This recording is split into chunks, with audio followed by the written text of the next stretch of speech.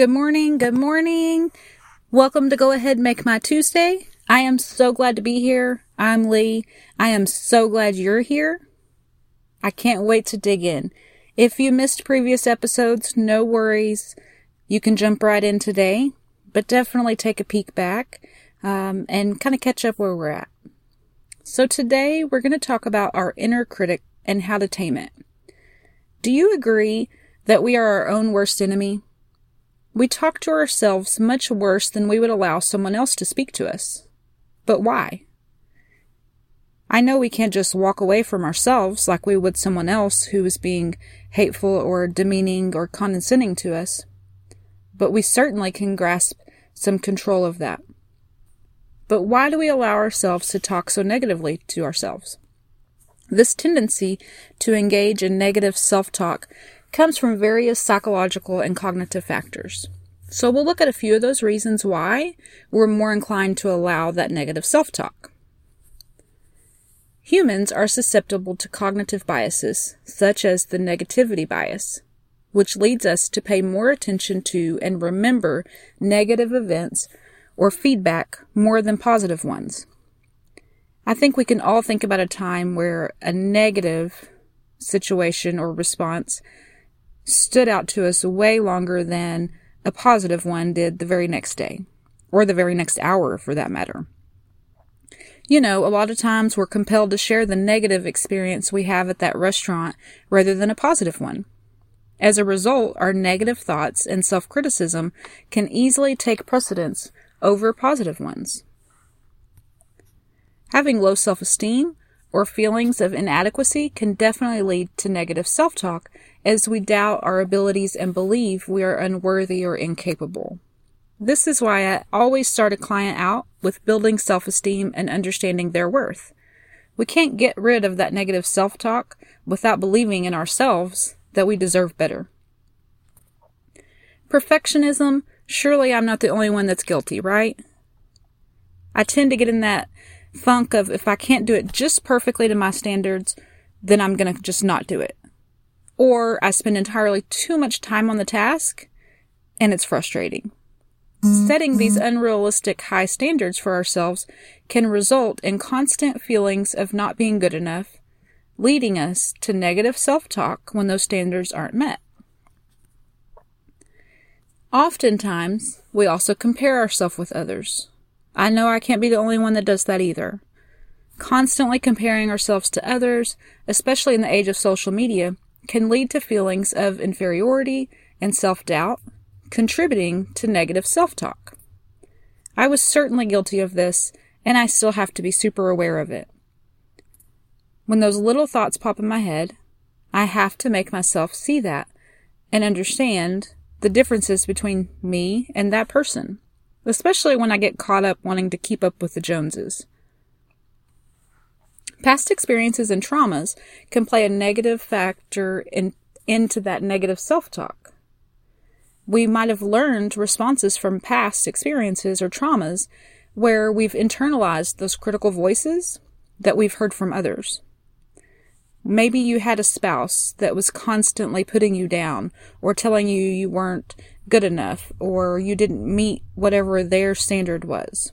So it's certainly going to be a challenge to overcome that, but I believe in you. You can do it, but you have to choose to do it first. And you have to come to a place where you understand that you're worth more than their perception of you. Stress and anxiety certainly can lead to negative thoughts.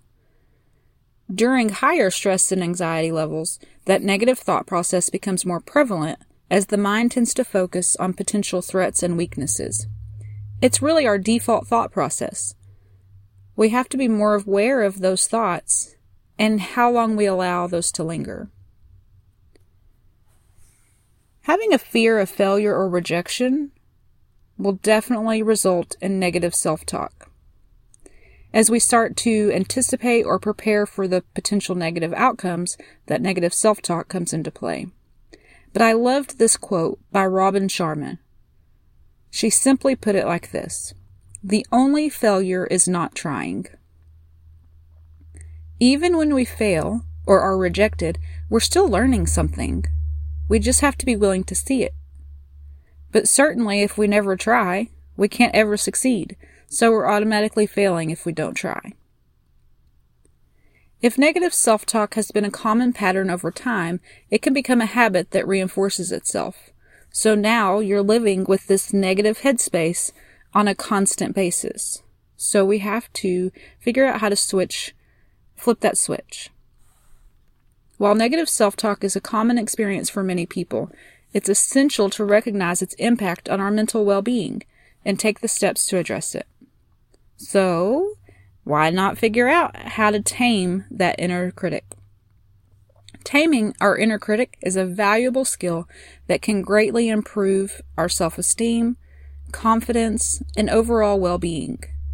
Again, you remember in episode 1 and 2, I believe, we talked about how our mental health impacts our physical health.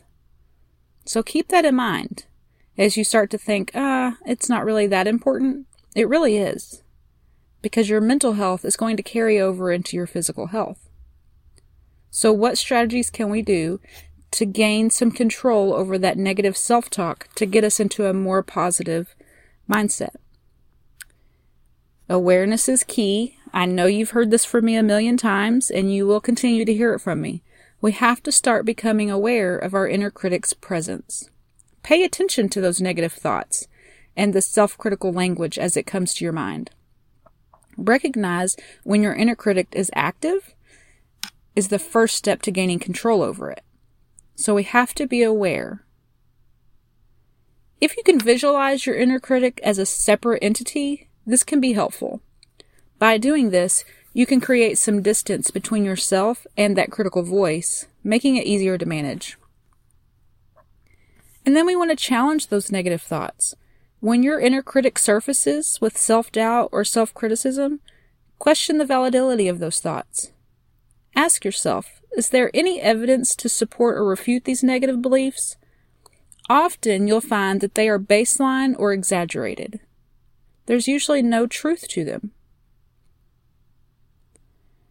Practice self-compassion. Give yourself some grace. Treat yourself with the same kindness and understanding that you would offer to a friend.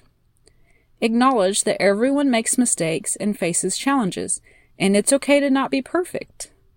Be gentle with yourself in times of difficulty.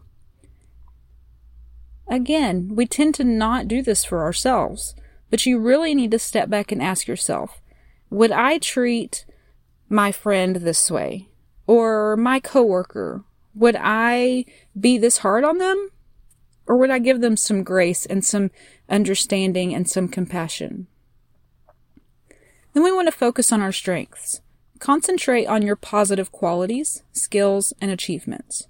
Remind yourself of past successes and use them as a reminder that you are capable and you are talented. You are enough. You have to focus on those positive things to get past the negative. Set realistic expectations for yourself. Accept that you can't excel at everything, and that's normal to have limitations.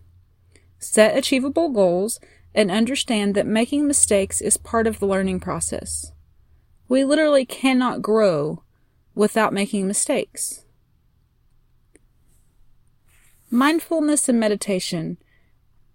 Again, practicing mindfulness to observe our thoughts without judgment is going to be so crucial to our overall mindset, but especially when we're trying to tame that inner critic.